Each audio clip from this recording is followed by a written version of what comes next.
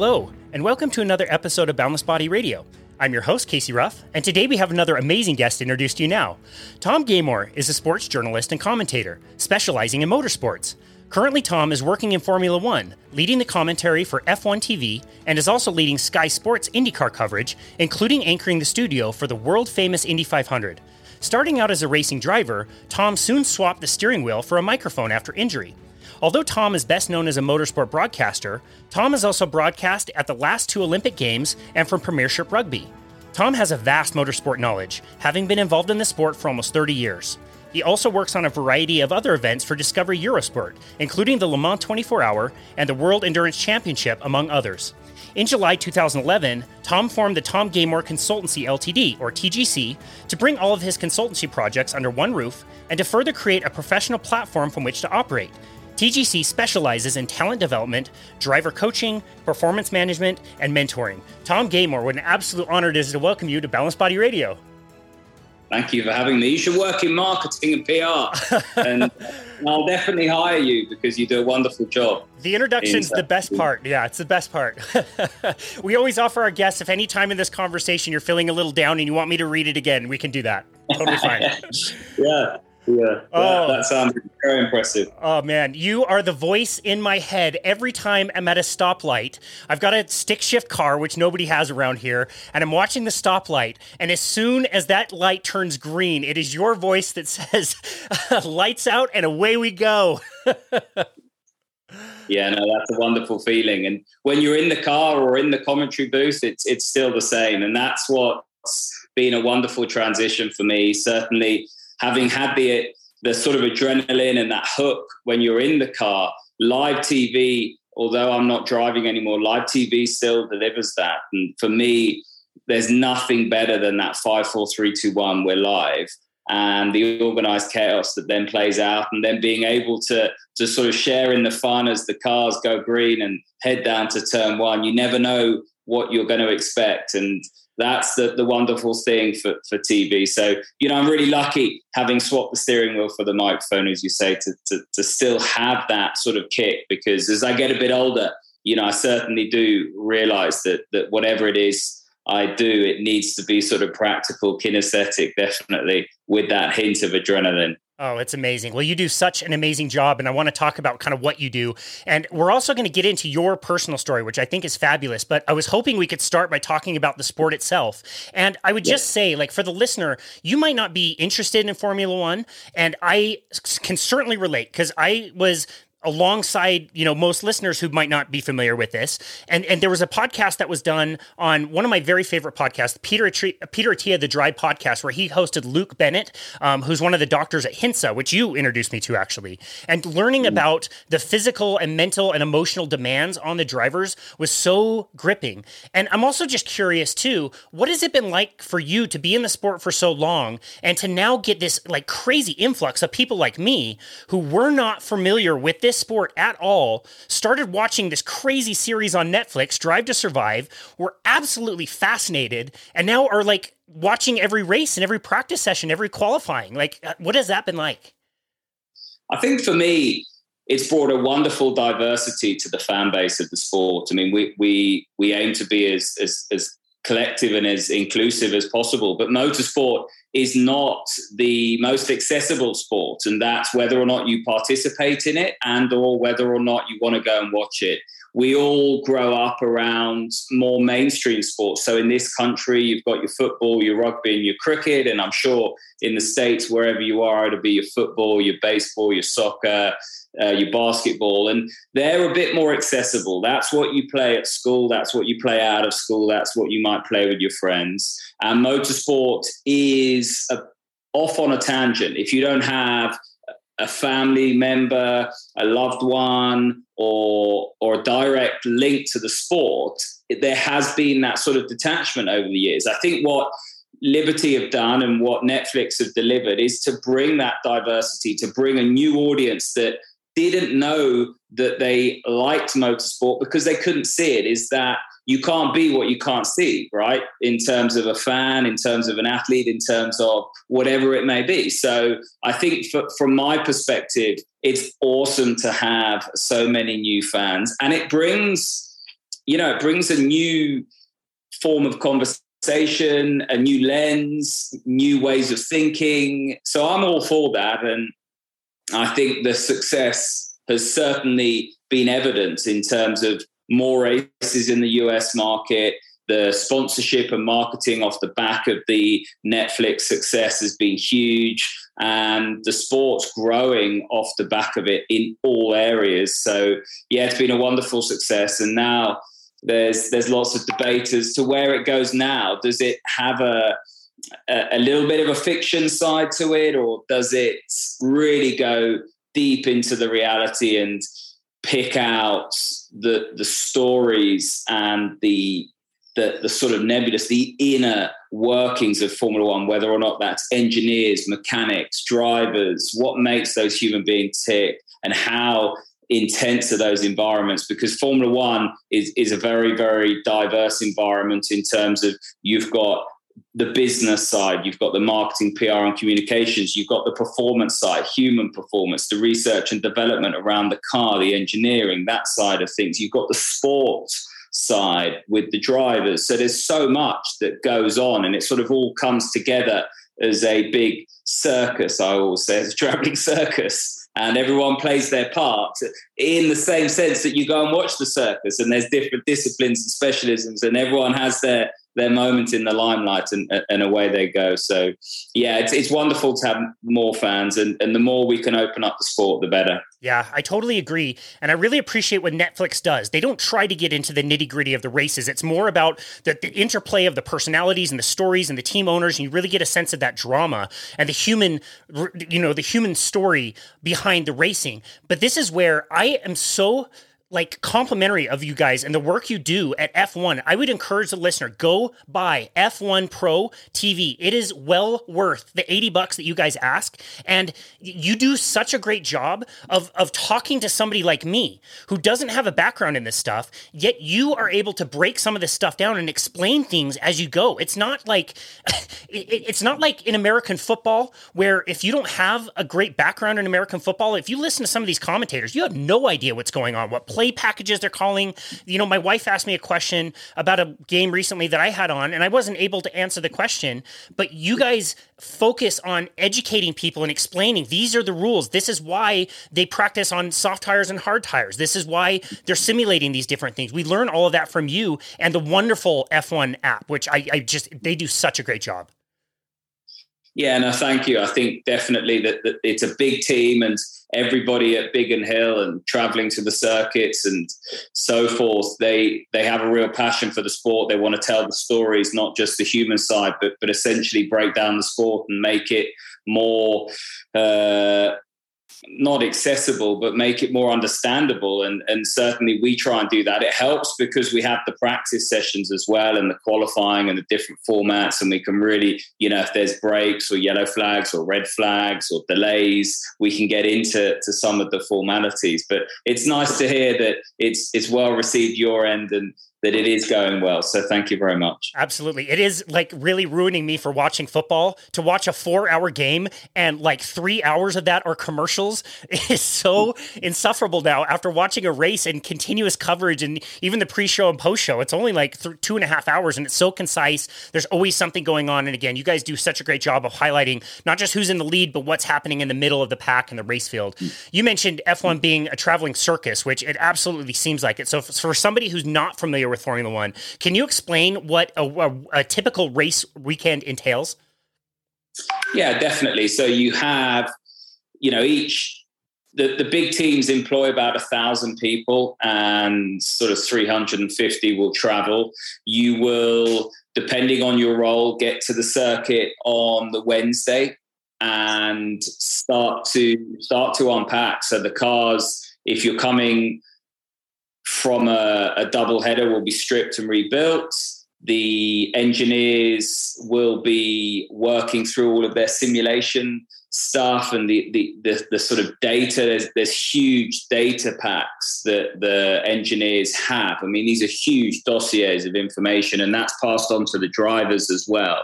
And there's so much that goes into the performance side of the cars the data capture is just astronomical. So they will be working heavily through that. And then from a driver's perspective, it's about trying to get they've changed the press conference around. So you can get there on the Thursday now, and you're just trying to keep as calm as possible and as away from all of the duties that you have. The drivers have a huge number of duties. It's a bit like the week. Each Grand Prix is a bit like the week prior to the Super Bowl, right? That's literally it from a PR perspective. You're at sponsor events, you're at the circuit, you're flown in helicopters to dinners, you're here, you're there, you're speaking to the press, you've got set agendas, and it's all written out, your schedule for the weekend. And then you've got to perform as well. You've got to stay hydrated, the nutrition side of things, your travel with your trainer, and they'll do a really good job of trying to keep you up to speed. And then you've got the TV side of things, so that they will be setting up and putting all the cameras into position as early as a week before the event. And, you've got another 300, 400 people traveling doing that as well. So there's just so much that goes on to try and get a Grand Prix weekend together. And don't forget, some of these events are back to back as well, especially in Europe. So they'll be packing up on a Sunday night, traveling through to another part of Europe and trying to get there by sort of Tuesday, Wednesday, and then they go again. And for the mechanics and the engineers and a lot of people in the sort of heartbeat of the team, they might be away for anything up to sort of 30 days, and they're working every single day as well. They don't have days off, and it's long days, 14-hour days. And they brought the curfew in now over the Grand Prix weekend, but you can break that curfew, especially if there's damage or there's something that's gone wrong with the car or power unit changes, that kind of thing, or you're late into the circuits on a Wednesday with your setup and you're behind the schedule. So, they'll be working well into the early hours of the morning, and then they'll be back again at the crack of dawn to do it all again. So there's a lot of people working really, really hard to make it all work and function like it does. I would love to see how much caffeine, how much coffee is consumed on a race weekend by everybody. That sounds like absolutely insane. Before we talk about the drivers themselves, can you tell us a little bit about these machines? How complex is an F1 car? Yeah, so I think the F1 cars, in the sense, the way it's a power unit era now. So it's all been about that technology. You've got the MGK units, the deployment, the battery packs. You've got the internal combustion engine elements as well as the power. So the power unit's the overall umbrella. So really, really complex cars that creates a huge amount of brake horsepower out of a very small engine, 1.6 litre internal combustion engine. They're producing sort of 1,000 brake horsepower. So, very, very impressive with how they sort of get that delivered. And the tech is trying to be as road relevant as possible. But we are entering an era now where electric technology is building, and so Formula One's looking hard to make itself as carbon neutral as possible, carbon neutral fuel, that kind of stuff. So it's going to be interesting where we go. I mean, they've obviously published the new engine regs for 2026, but yeah, it's going to be an interesting direction in terms of how we go. I mean, that's the sort of power unit element. In terms of how the downforce is created, we've just had a rule change, so they've gone back to ground effects. So that's created challenges in itself, but it's got rid of all of the what I call litter that you saw in and around the front of the car, all the tuning vanes, all the different aerodynamic aids that were very much like shark teeth absolutely everywhere. We've sort of got rid of that now and gone back to, yes, you create a huge amount of load from the front and the rear wing and the air going over the top of the car, but actually it all comes from the diffuser and the floor and the ground effects. And so that's been a rule change that's slightly spiced up the running order.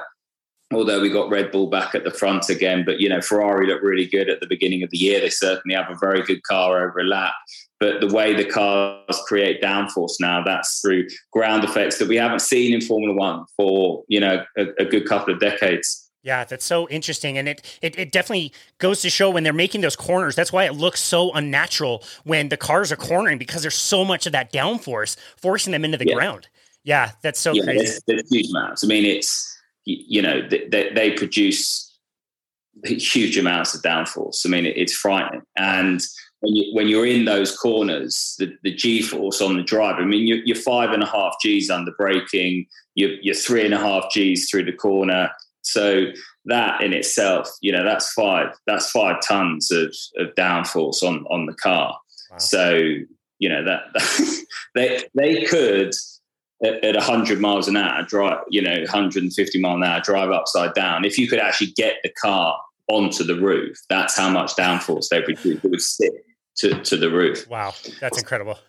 Wow. So one of your coworkers, Sam, is one of my favorites to include because he explains all the tech. You guys have great interactions. I really love.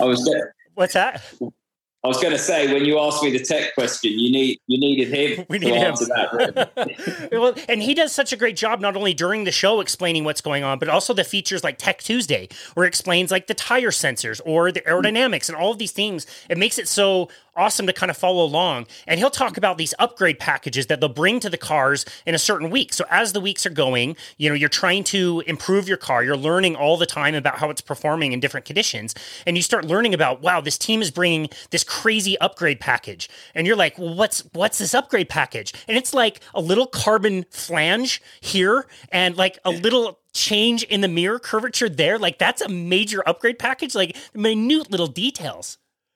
Yeah, absolutely. And it's step by step. I mean, obviously you develop a car and they have incredible software for simulation, and then you've got the wind tunnel. There's no substitute for the wind tunnel because what the numbers say in the simulation doesn't always correlate to what you see in the wind tunnel. And then what you see in the wind tunnel doesn't necessarily correlate to what you see on the racetrack as well, because you've got to marry aero grip up with mechanical grip, because obviously we talked about the aero downforce. You've got the mechanical grip as well, which are the torsion bars, the dampers, that kind of stuff, working on contact patches with the tires and so forth. I mean, it's really, really complex. That's why they have so much data in terms of the engineers trying to marry their ideology and what the data says to the real. But yeah, Sam does a wonderful job in explaining it. And then you've got, hundreds of people at the factories just working on hundredths of a second. If they can find a tenth, that's such a huge breakthrough. And we've got the cost cap now, but they'll spend millions and millions of pounds trying to develop a tenth of a second, because, a tenth or two, that can be the difference between going out in Q3 or getting through to Q1. And that's, very, very, that's the difference between World Championship points or not. No points. Yeah, that's right. So for the listener, with the qualifying, you're basically trying to get your best time, and there's 3 different ranges where they're eliminating drivers in the first 2, and then the last 10 get set by your position. And that comes down to hundreds, thousands of seconds. It is very, very close. And you described what the start is like. All the cars are at a standstill. They go as full gas as they possibly can into that first corner, but that's where all the traffic is. That's where you're going to have cars like side by side, and that's where all the chaos is. And so if you're one place back, because you're a tenth slower in the qualifying, and now that puts you into more danger, or that slows you up because you get that effect through the corners, that's a huge difference. That's a difference between, the top 10 drivers that score points or even making it onto the podium or not. It makes a big difference. Definitely. And you don't want to qualify out of position because you're not used to racing in and around that area of the grid. You're not used to racing certain individuals that you'll be around. And it's where the melee is. It's where all of the concertina effect and the cars meet, vying for 1 or 2 lines or small areas of tarmac. And, the laws of physics and the, and so forth means that not everyone can get through. So that the likelihood of contact is is very real. And then you've done all of that work. The team have put all of that work in, and you might have traveled 500 meters and you're out on the spot, which is really difficult to take as a team boss because they've got to pay for it. As an engineer, as a mechanic, you might have pulled an all-nighter. And then as the driver, you've got your own personal disappointment and the weight of the world on your shoulders because you've got to trudge back to the garage and explain to everyone what went wrong. Yeah, we saw that literally at, I believe it was Spa, and you saw that shot of Lewis Hamilton walking down some back alley to get back to the garage to explain what happened. So this is a good segue. Let's talk about the drivers, and let's talk about the physical demands. What kind of physical demands? You mentioned G-forces. What kind of shape do these guys have to be in?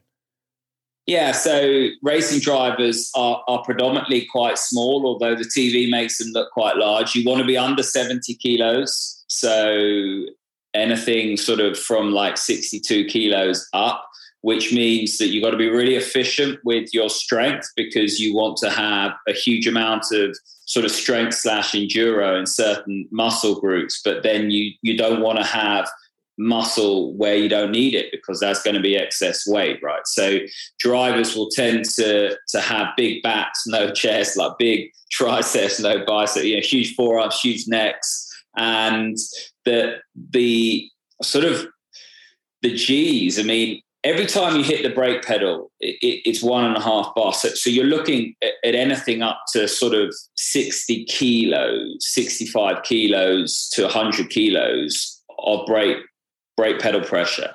So we had rugby players, which is your equivalent to football, we had rugby players come into the simulator, and when they first hit the brake, because the brake pedal doesn't travel very far, it feels as though it's not traveling at all. It's that solid. And when you hit it, they weren't braking because they were hitting it hard, but they weren't hitting it hard enough. And I'd say to them, no, you don't understand. Think your beautiful pet dog or whatever it is has just walked out in front of the car, and you're going to nail that brake pedal with all your might. You're going to do everything you can. You're going to put everything into hitting that brake pedal, and then they'll do it. It's like bang, they'll do it. And then you're like, right, now you need to simulate that every single time you brake, and we're going to do it for like 75 laps in extreme heat. And so every time you brake, it's 65 to 100 kilos through your left leg. Then Formula One has power steering. But if we look at IndyCar, you're looking at about 30 kilos through the wheel. And also, if you're looking at 3.5 G through the corners in Formula One, anything up to sort of 25 kilos and above on your neck. So if you're going around a right-hand corner, you're going to have all of the force on your shoulders and then 25 kilos pushing your head.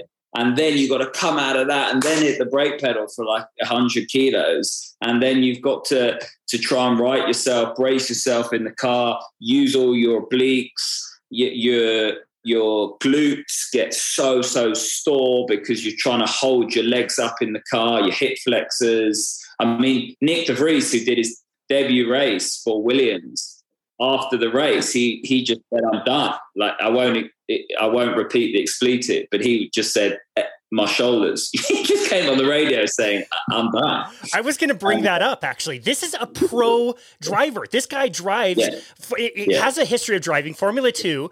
Very last minute, he gets called into this car. He's got a race for Albon, who had appendicitis. So he's got to do practice, he's got to qualify, then he's got to do the race, which is way longer than what he's used to. And the radio commentary was like, "My shoulders are dead. Like, I have no shoulders." Didn't they have to didn't they have to get him out of the car? Yeah, and they'll get him out of the car and he'll be in a bad way.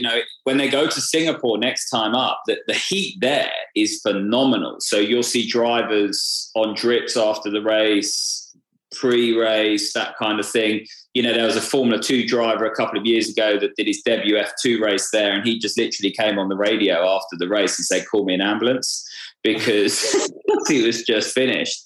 And you just really struggle to explain how physical it is, especially in the heat. So if you're thinking 32 degrees, 34 degrees air temperature in the car, that's going to be pushing 40 degrees because of all the heat and the engine soak and the heat soak and everything like that around you. Then you are sitting in Nomex trousers, Nomex polo neck, and then you've got a triple layer Nomex suit over the top of you, which is like wearing a tracksuit to go skiing in or something like that. Then you've got your gloves, your balaclava, your helmet.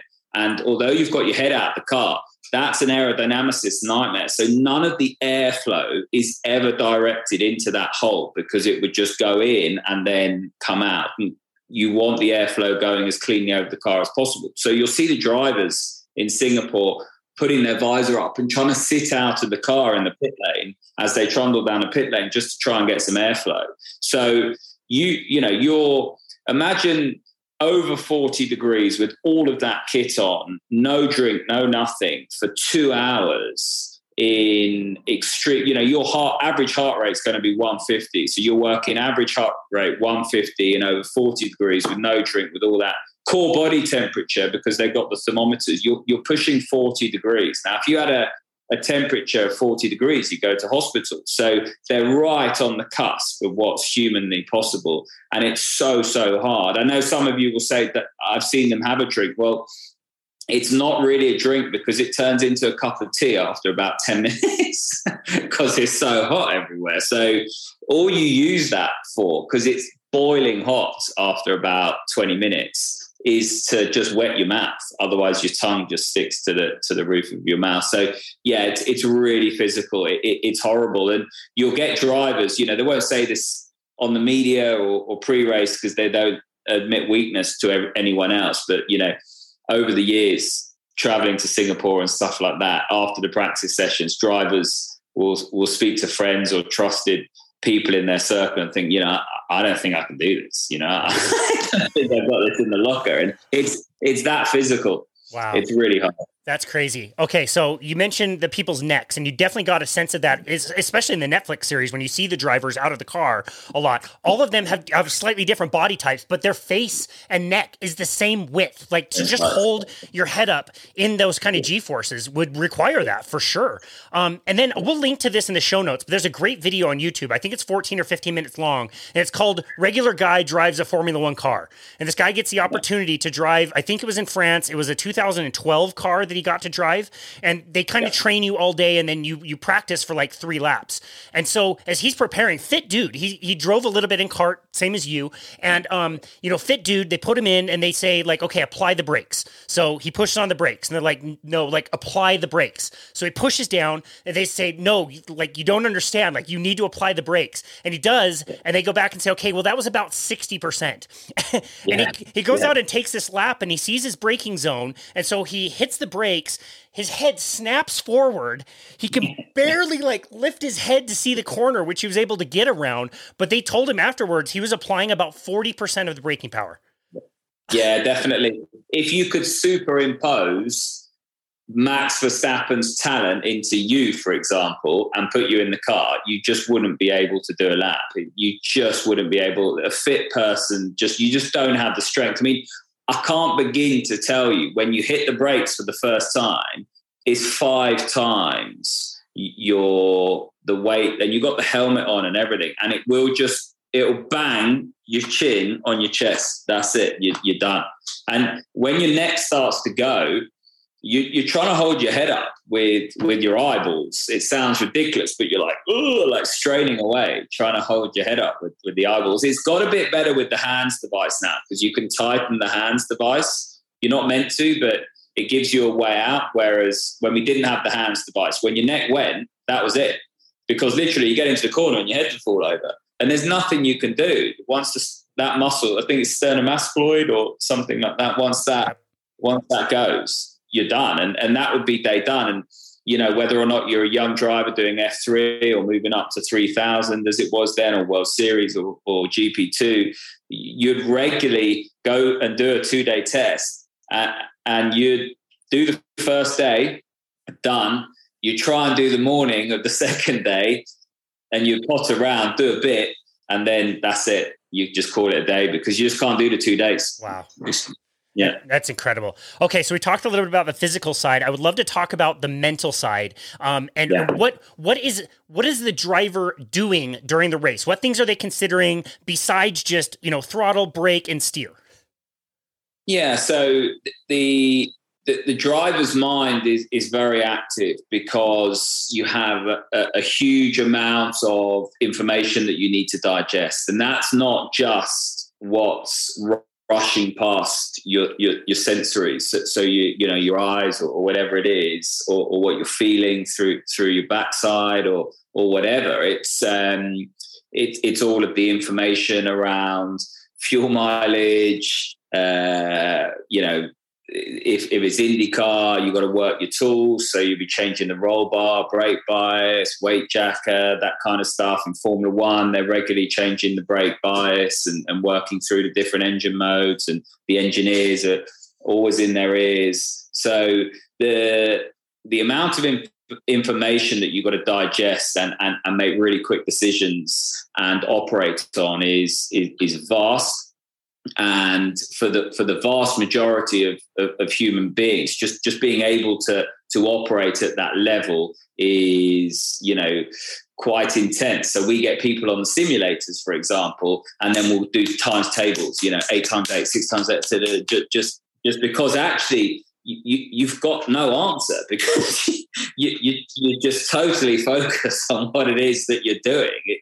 You just can't. It's so difficult to free up any other space to get those answers in and out, or get the questions in and answers out. So, you know, it takes a huge amount of practice and being in the environment and working through all of the different warm-ups and exercises that the physios have. And then you've got the sporting side of things. So making sure that you are mentally fit, you know, your mental fitness, so confidence, that kind of thing. Or are you feeling fearing failure? You know, what is it that or where's your mindset heading into that weekend? So the mind for me is the most complex element, and I always say the human underpins the performer. So we don't work enough with the human being.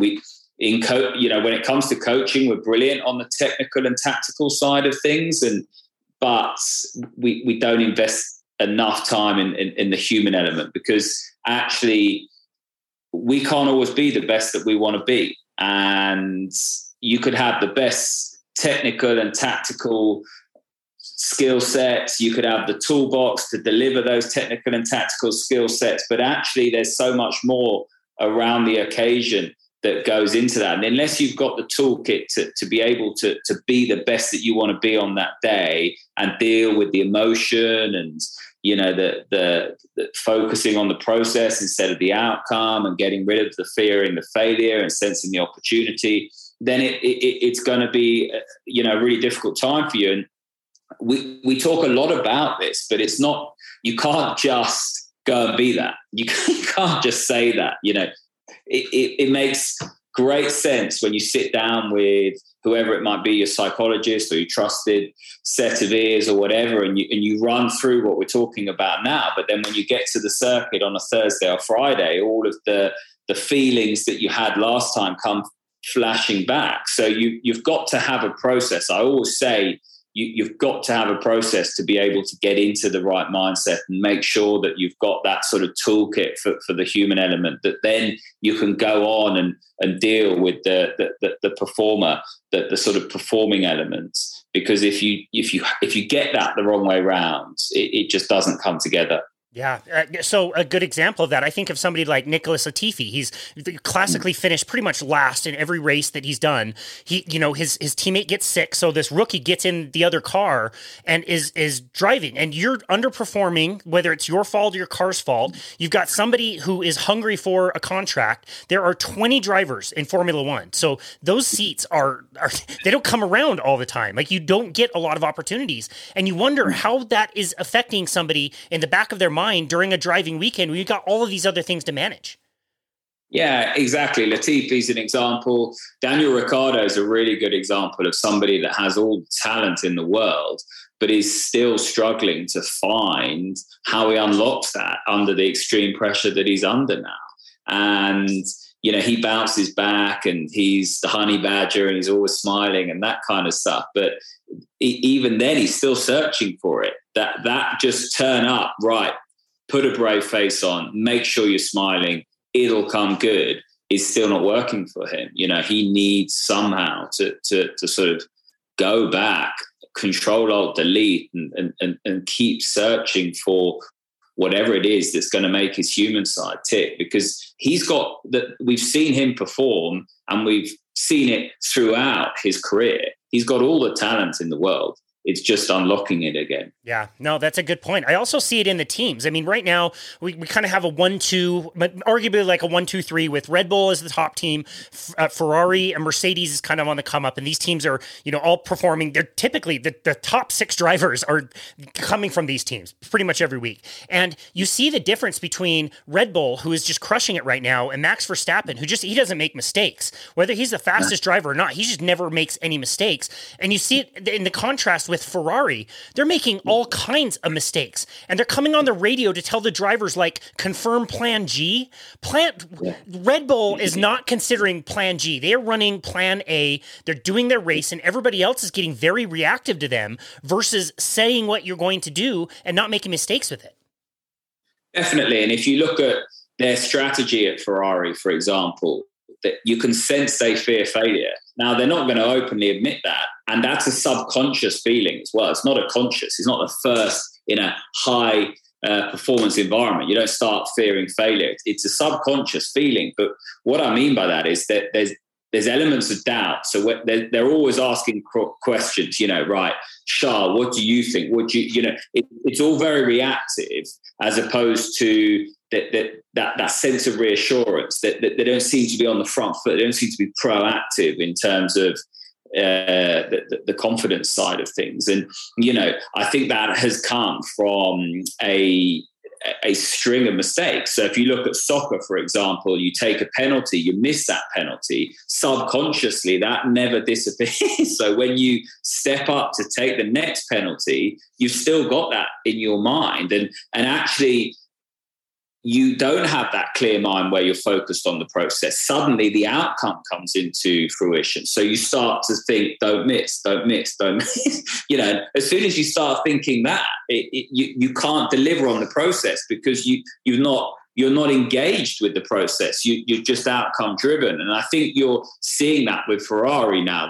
They just head into these big decisions and these critical moments, just hoping that they get it right and that it's not going to go horribly wrong for them. And that's sort of detracting from that clear execution, that total focus on process. And when you look at Red Bull and Max, he's just totally focused on the process. It's just mechanically and systematically delivered. And there's no doubt, it's just process driven the whole time. Yeah. And so many people, even in, not only just driving, obviously, but with your personal goals, your business goals, whatever they may be, way too many of us are focusing on outcome-based goals. Yeah. I want to lose 10 pounds. I want to lift this much weight. Like that's fine to have that goal, but you have to realize that is not inside of your control.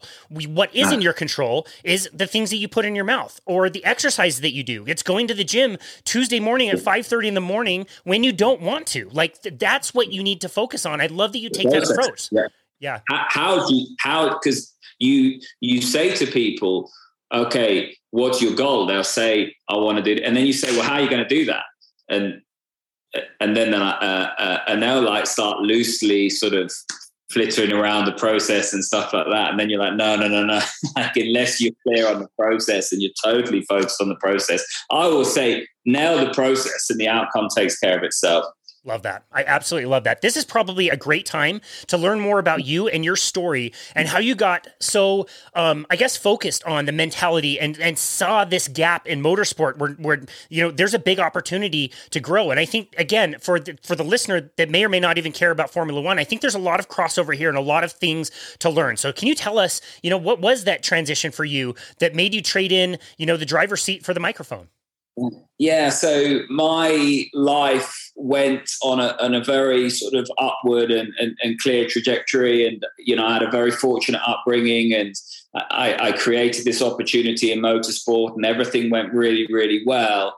And then one day that all stopped, and I had something called a spondylolisthesis, which is where the sort of, you get that pars defect around the lumbar spine. 20% of the world's population have it, but obviously don't go careering into brick walls and hurting themselves and doing various other things. So I had this major surgery to reconstruct my lumbar spine, framework, screws, this, that, bone grafts from my pelvis, 16 months of rehabilitation, but extensive. So you find yourself in an environment where you're really vulnerable. The first time in my life that I've been vulnerable, and I didn't really, again, it was subconscious. I didn't know I was vulnerable. I knew that I couldn't really walk. I couldn't do anything. I'd lost my ability to do what I loved.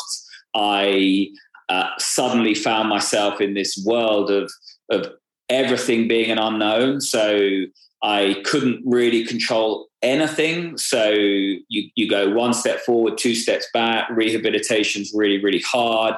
You don't have any clear definitives as to where your progress will start, whether you'll ever be able to play tennis, never mind going back and driving a race car. Then you have all of the anxiety of, this is everything that you feel that you put on this planet to do, and then it's going to be taken away from you. So I found myself very vulnerable, very, very much in a sort of spiral of no control. And off the back of it, I had this chronic anxiety, and I never really opened up, I say never really, I hid that from everyone because I'd never experienced anxiety. I didn't know what anxiety was. I traveled the world, I drove race cars, I did all of these things. And now I couldn't go to a restaurant. I was sort of panicking. I'd order my food and want to leave and just feel so horribly panicky about everything. And I didn't know what it was I was panicking about. It wasn't like being scared of a spider, seeing a spider and then reacting to that and being fine. This was just inside me 24/7. I was living with it the whole time, and I became like a great actor. I didn't tell anyone. I acted my way through it. I became flaky. I was unreliable, and my whole world was falling apart. And I just thought that the only way I could get out of it was to splash my face with water and get on with it, And that was the worst possible thing that I could do. I continued down that road, not sharing, not talking, because you don't know what people are going to think of you. You can't go and tell your employer. You can't go and tell your parents. You can't go and, you're trying to get back in a race car. You can't go and tell everyone that you can't go to a restaurant and you're suffering from chronic anxiety. But of course I could. But that's what you feel, that you can't. And, I'm going back 15 years ago, the societal narrative now around mental health and talking and providing that trusted space for people's really improved. But it wasn't there then. And certainly in our sport, very, very sort of macho, testosterone-fueled sport, and you didn't show weakness. A bit like the military or policing or whatever, they have similar problems around showing weakness. And so finally I hit rock bottom. Finally I got the help that I needed. And that was very much the beginning of my journey, and very much the sort of interest into the human side of everything, because I honestly believe that I didn't know enough. I entered a sport not really understanding how the human can inform absolutely everything that you do. And I suffered alone. But from a performance side, I didn't ever really maximize my performance on reflection because I didn't know enough about the psychology, the mindset, the focus on the process. I really did put a lot of pressure on myself, fearing failure. And that was my driver, just make sure you don't fail. It's win at all costs, which sounds great on paper, but actually has a very short expiry date when you move into a pressurized environment. But yeah, so I do loads of work now with whoever it is to provide that trusted space and allow people to sort of reach out. So I tell my story, and then if people are in a room, so I did a talk once, and somebody from the US military actually got in touch because they they sat at the back of the room and they said, that's me. I feel all of those things. I don't feel I can reach out, talk, share, but I'm living in this chronic state of anxiety and depression. And they actually reached out. And to this day now, we're really good friends, because that peer-to-peer support is sometimes the bridge that you need to go and get help that you want. There's wonderful platforms and facilities for help, but sometimes we need a bridge to get us there. And that peer-to-peer support, for me, if I'd have had it, would have been the most powerful thing, because when I did receive it and I sat in a room of athletes who I looked up to and adored, and they all shared their vulnerability and their stories, and that was the one most powerful moment where I just left that get together and felt normal, that what I was feeling was normal, and that actually there's light at the end of the tunnel, and there's hope, and there's a very real reason why I feel like I do, because of what I went through and the vulnerabilities you face when you have such a big injury. So yeah, so that's really been my journey, and I'm really passionate about it, and you know, try and sort of volunteer and do as much informal work as possible around helping others. Yeah, I really appreciate that. Thank you so much for being vulnerable with us and sharing that story. You mentioned the help that you received. What did that look like at first? Where were you able to find your help? Yeah, so for me, it was that peer-to-peer support. So actually what happened is that there was medical provision there, but I didn't have the confidence to go into that medical environment and say, well, actually, I don't feel right, because I was frightened. And I remember signing a form, and they said, look, you know, if we think you need it, you will stay with us, you know. And I remember thinking, I don't want to do that. You know, I was fighting for control. So the last thing I wanted to do was hand over the control, even though that would have been the best thing. So I went into that meeting and sort of lied my way through it, you know, that I was fine, that there's this, play everything down, that, you know, and then there was a relief when I got out of it. And actually, it was the peer-to-peer support. So listening to athletes that have been there and done it, that have had chronic injuries or whatever it was, and they just tell their story. And me listening there and picking up one or two bits and what have you was the confidence that I needed to actually break down those barriers of fear, go and get the help that I needed, and actually begin that journey. And it wasn't something to be frightened of, or it wasn't something abnormal. It wasn't just me. You know, this is something that affects a lot of different people. And so that was the catalyst for me. And that's what the help looked like. And it was finding what worked for me. You know, there's group sessions, there's one-to-one, there's all kinds of different things. For me, it was one-to-one, but I'm quite an intense character and I really like to understand things. So if I can try and work with somebody, you know, the surgeon, when I was having my back, it was like, just stop asking questions. I wanted to understand it. You know, I felt if I could understand it, that was my healing process, you know, and it was the same with the mental health. And actually it's been understanding it that has been the catalyst for me making the strides that I've made today, because I can really start to understand why things happen and start to preempt things or start to work with others. I can see when other people are struggling. You know, you get that underpinning knowledge, if you like, that really has proved important, because you never quite know when you're going to feel anxious again, or whatever the trigger might be, or wherever you might be. So the bigger your toolkit, the sort of the wider your knowledge base on it, the better you are in terms of helping yourself and making sure that you're in that sort of that bubble that you need to be in for sort of mental fitness, if you like. And if you can't create that yourself, go and get some help and you know, make sure you do. Yeah. When I got into personal training and nutrition coaching, I thought my job would be to create workout programs, specific exercises, specific corrective work, and this many reps, and I'm going to count for you. And, I'll give you your meal plan and all the things to eat. And it really surprised me in the beginning what the job really entailed. People needed somebody to listen to them. People needed somebody to validate them. They already knew kind of what they wanted to do, but were feeling unsure about it. And so my coaching over time has been way less about the technical side of things and way more about like learning how to ask questions and dig a little deeper. And why do you have this goal of losing 10 pounds? What's going to be different about your life when you lose these 10 pounds? Like, is that going to make things vastly better for you or not? It is going a little bit deeper and understanding that people want to be heard. They want you to listen. They want you to, ask questions and things like that. So that is a learning process. Definitely. And I think that just enhances the end goal. I always say, when I'm working with a driver, it's not necessarily about working on their brake shape or technique or line. We can very quickly work through that.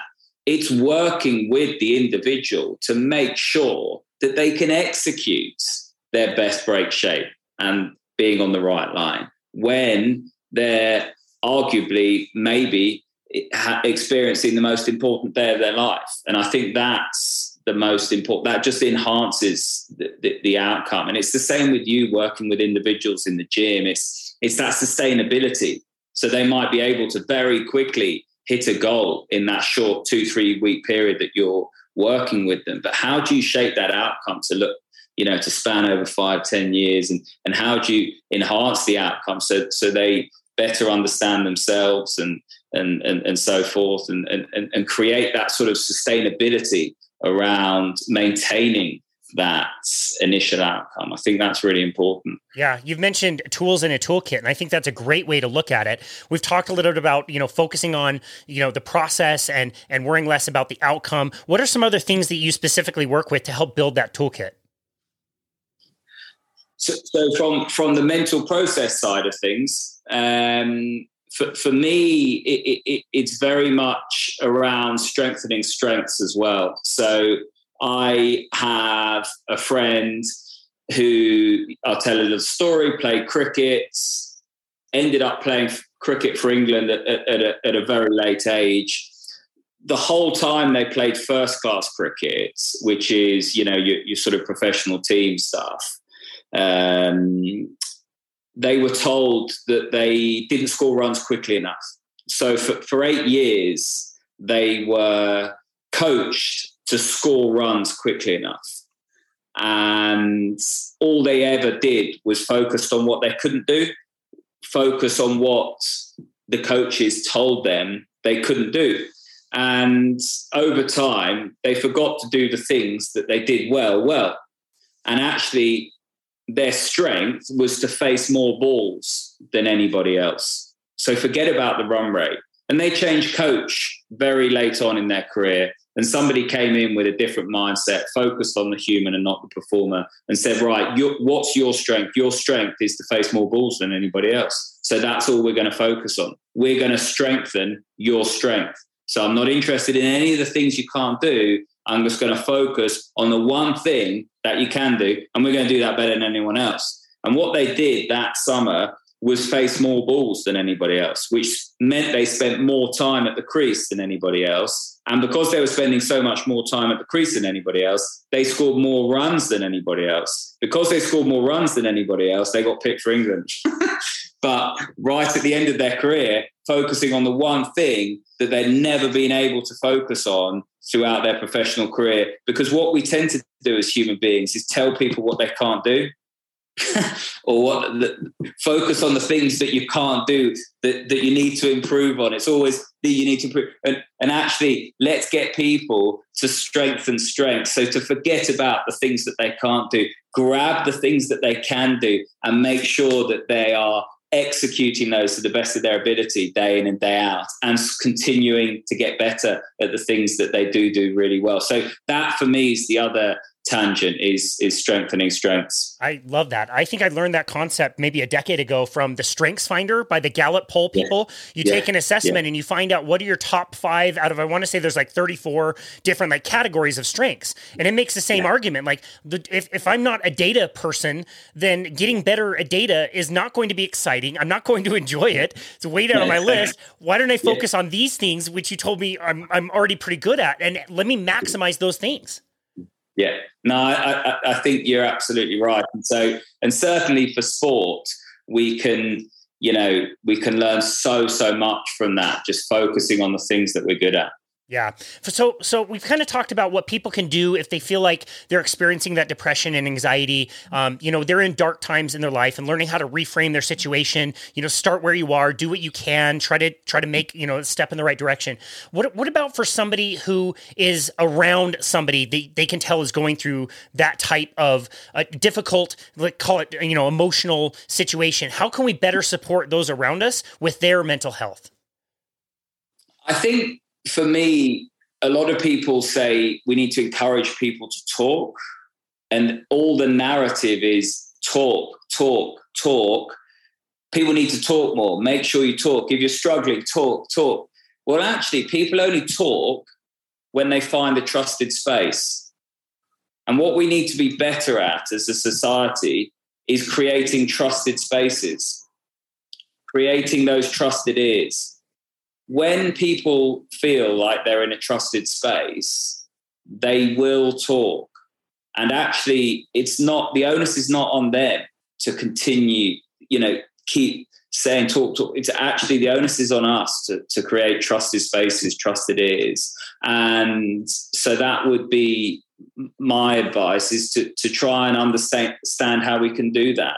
My trusted space was that room full of individuals sharing their stories. So, I try and create trusted spaces by showing vulnerability myself.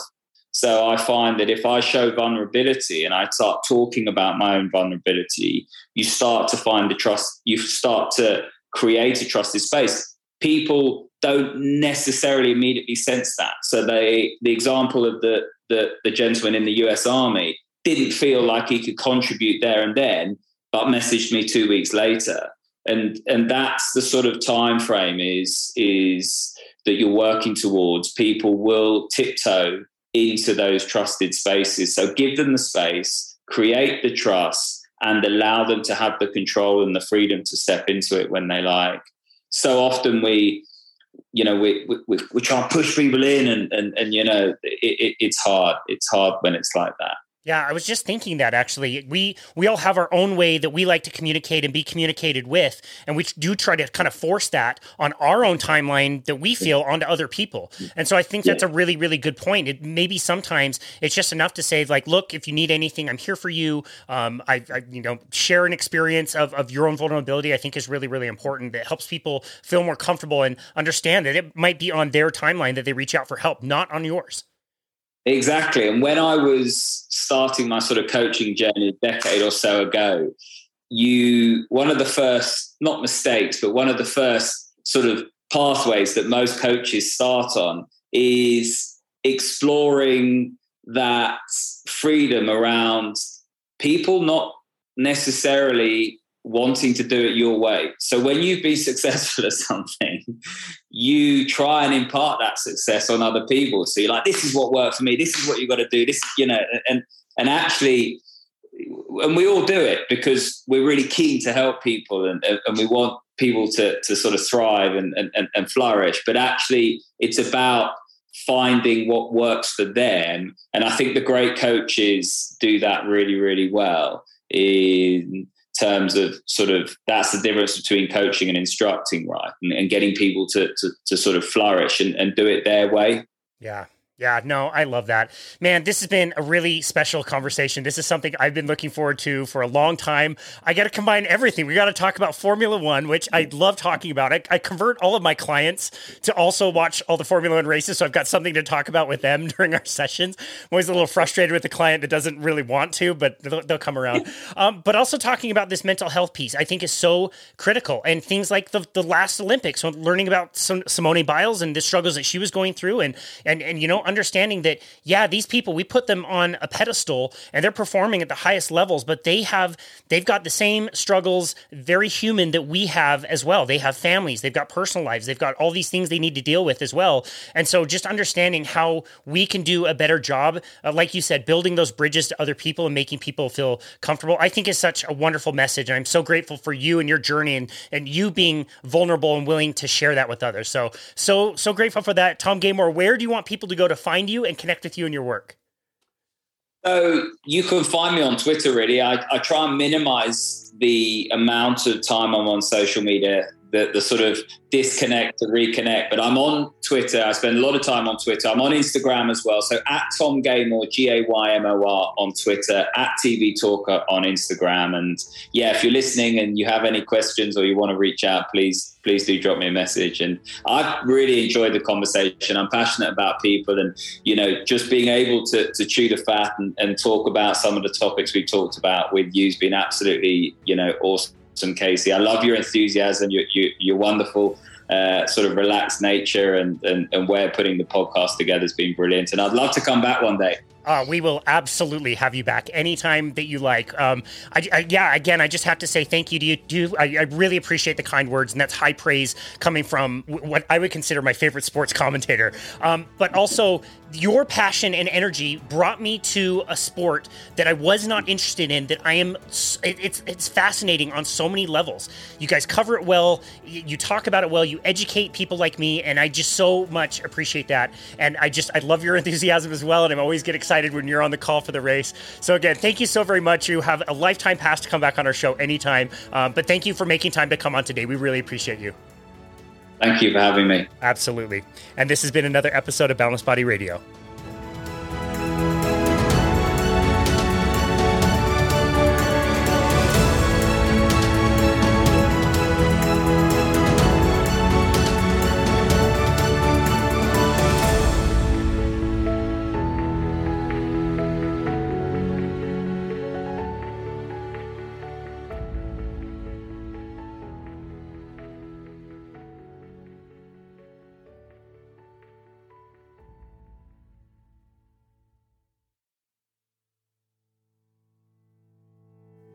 As always, thank you so very much for listening to and supporting Boundless Body Radio. It has been such a joy to go on this journey now that it's been 2 years of doing these episodes and all the amazing conversations that we've had with thought leaders, and to be able to share this message around the world with literally hundreds of thousands of people has been so amazing. If you haven't already, please go over to Apple, leave us a rating and review, as it's the best way for the show to continue to grow and touch more lives of people out there. I am so excited to announce that we are launching the Boundless Body Radio Premium podcast. This is something that I have been working really hard at for a very long time, and something I am very proud of. Now that we have done over 300 episodes, our content can be a little bit overwhelming if you really want to learn about one particular topic and really zero in on that topic. So that is exactly what I have done. I have gone through all of our episodes, taken the very best clips all about one particular topic, and put them into long form, very informative and concise episodes called the Boundless Body Radio Premium Podcast. That can be found on our brand new Patreon page, which I'm really excited to announce, as we have all kinds of different offers there and different tiers. We're including early releases of our show, Boundless Body Radio. We typically keep about 15 to 20 episodes scheduled at any given time, so we have options there where you can have early access to those. We're also offering group and one-on-one coaching, and also access to these premium podcast episodes, the Boundless Body Radio Premium Podcast. We have 3 that are launching right now, and I will be making a new one every other week, and we believe that we are providing these for a very, very high value. So please check us out on Patreon, check the link in the notes to be able to get there, and thank you, as always, for listening to Boundless Body Radio.